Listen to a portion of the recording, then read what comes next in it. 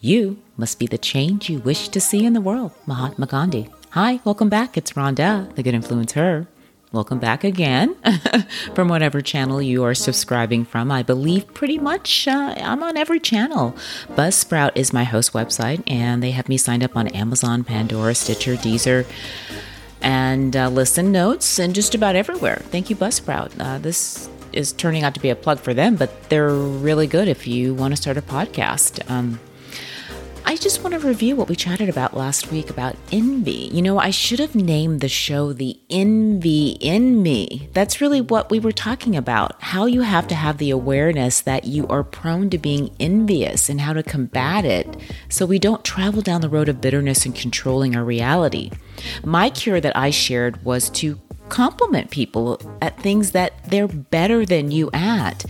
I think that creates a lot of humility. And it gives you the ability to do some self-discovery and find some talents of your own or create a talent of your own. So I really hope that you complimented somebody. You know, share the love and the joy and create a beautiful reality. Okay, on to the third of the 7 deadly sins, greed. Man, I was a greedy kid. Were you?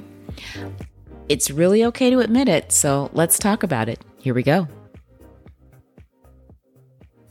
Episode 4, Greed. Less is much more, so more and more is overwhelming, painful, and really nothing at all. I know you've all heard the saying that less is more and more is less, or more or less, right? Sorry, trying to make a joke there.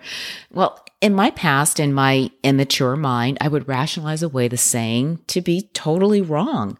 How could you not want more or need more and more like money, right?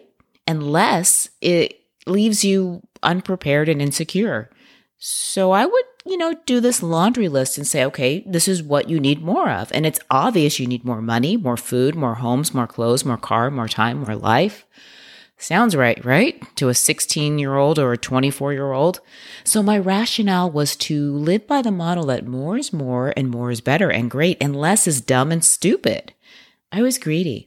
Although in my mind, it felt like I was being pretty practical. I don't come from money, and I saw an experience by living and putting pennies together, to make $1. What's that other saying? Remember, you make $1 out of 15 cents? That's some song or something that I remember from my past.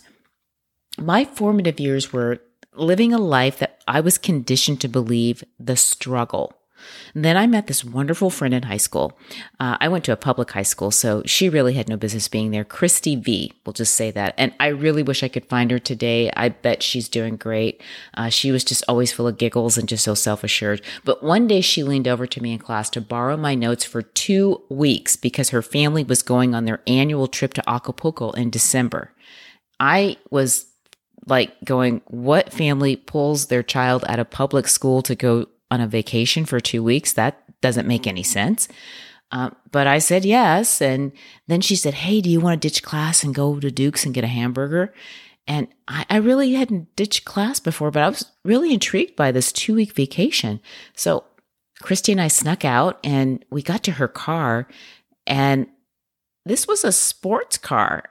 I had never seen a Porsche. I didn't know what a Porsche was. It was a Porsche 944. It was light blue. It was a 2-seater. And we sped off to Duke's. I didn't know that this kind of person existed in a public school. My eyes were open. The next week, Christy's sister came to pick her up. And I said, Christy, I think that lady's here for you. She goes, that's my sister. She's taking me out. We're going to go to lunch and get our nails done, but I'm just pretending I'm sick. I remember looking down at her sister's feet, and I saw her shoes, and she was wearing mink high heels. Oh my God. My eyes were open to money. I knew this is what I wanted. I needed to be rich. I was hooked. Money, more money. Money could solve my problems for me, everyone, and everything around me. I was focused on making millions of dollars. Greed, a sin of desire. Greed, an artificial, rapacious desire in pursuit of material possessions. I was seeking tons of material possessions to make my life worthy. Can you imagine how I was really feeling inside about my life? And the more and more that I pursued my greed, the more hollow my life would become, until I was angry, self-loathing, and hating God for being so unfair to me. It wasn't until I became exhausted of pursuing or pushing myself so hard, to pursue this greed of mine, to live up to it. I had to reassess my worth. I had to reassess my friends, my friendship. I had to come down to earth and realize that I had too much and enough. Even though I had not accomplished all the material things that I wanted, I wasn't even close. That was really hard for me to admit, that I didn't make my goal. I was still mad and angry and filled with tears because I like to accomplish goals. I like to get the prize. It took me a minute to understand that the prize I had won was now the journey of searching for the real me, to fulfill my soul with tangibles like love, appreciation, compassion, education, self-love, self-care, and self-respect. Somewhere along the lines with greed, we lose our self-respect for sure. I learned that others' opinions had to stop mattering to me. And it didn't matter whether you said I was a nice person, a pretty woman, I did a good job.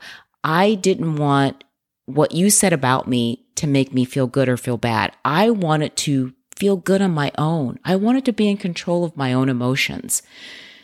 That's a really good tangible. It really didn't matter if you said I was pretty. I didn't want to need it from you. I wanted to need it from myself. That's really powerful. My definition of greed is someone who is insecure and needs a whole lot of outside stuff to feel good and important. Some say that there's a hole in your soul. I know you've heard that because you have to keep filling it up. And some people allow their greed to make excuses for hurting other people in the pursuit of whatever that material possession is that they want. You can become manipulative, you can steal, you can lie, you can cheat. You rationalize it away. You say things like, I had to do it. I'll make it up to you later. When I hear people say that and give me those excuses, I stop, I pray for them, and then I cut ties. I take a break. I'm not mad at you. It's just that I know that you need to work on self-love and I need to work on self-love and self-respect. And this is just not going to work out. I know that searching for outside stuff doesn't fix the inside. Can you look around at your life and be happy that the other person may have much more than you and that you're still happy with yourself, with what you have and your accomplishments? Because I can pretty much guarantee that you have more than you think you do when you really start looking around inside. I'm going to leave it here with greed and pick up with gluttony. Greed and gluttony are very similar. We'll chat more about feeding the soul or providing nourishment. There's a big difference. Thank you so much for listening. And remember, you have more than enough. You are enough.